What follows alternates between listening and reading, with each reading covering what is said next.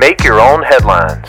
Hey, this is Dal Welsh inviting you to enjoy some random news and make the grace of God your biggest headline of the day. Today's podcast is sponsored by Bobby Bitterman's Bean Counters and the letter L. So, are you grumpy or are you angry? Rick is the former keyboardist for the band Yes. Owner of a lonely heart.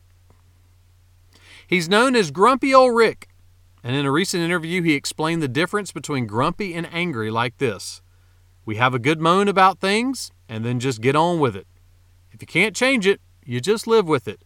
And that's grumpy. And I'm very grumpy. Well, there you go. You know what you put on a grumpy Christmas tree? Ornaments. What did the globe say to the grumpy map? I don't like your latitude. And why was the pediatrician always grumpy? He had very little patience. It's just funny. The letter to the Hebrews says this: let us lay aside every weight and the sin which so easily entangles us.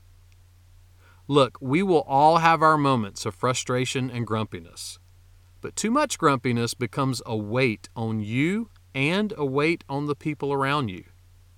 Someone said this about the danger of too much grumpiness toward other people. Jesus didn't die for our punctuality, earthly reputation, convenience, or our leisure, but he did die for souls. It is likely that the worth of the souls we're irritable with is infinitely more precious to God than the thing we desire. So, shake yourself, your every move you make. So the story goes. And don't be the owner of a lonely heart or a grumpy, irritable heart. Rather, remember that you are precious to God, and so are the people around you. Make that one of your headlines today. Make Your Own Headlines is a little smidge of encouragement from Holland Avenue Baptist Church.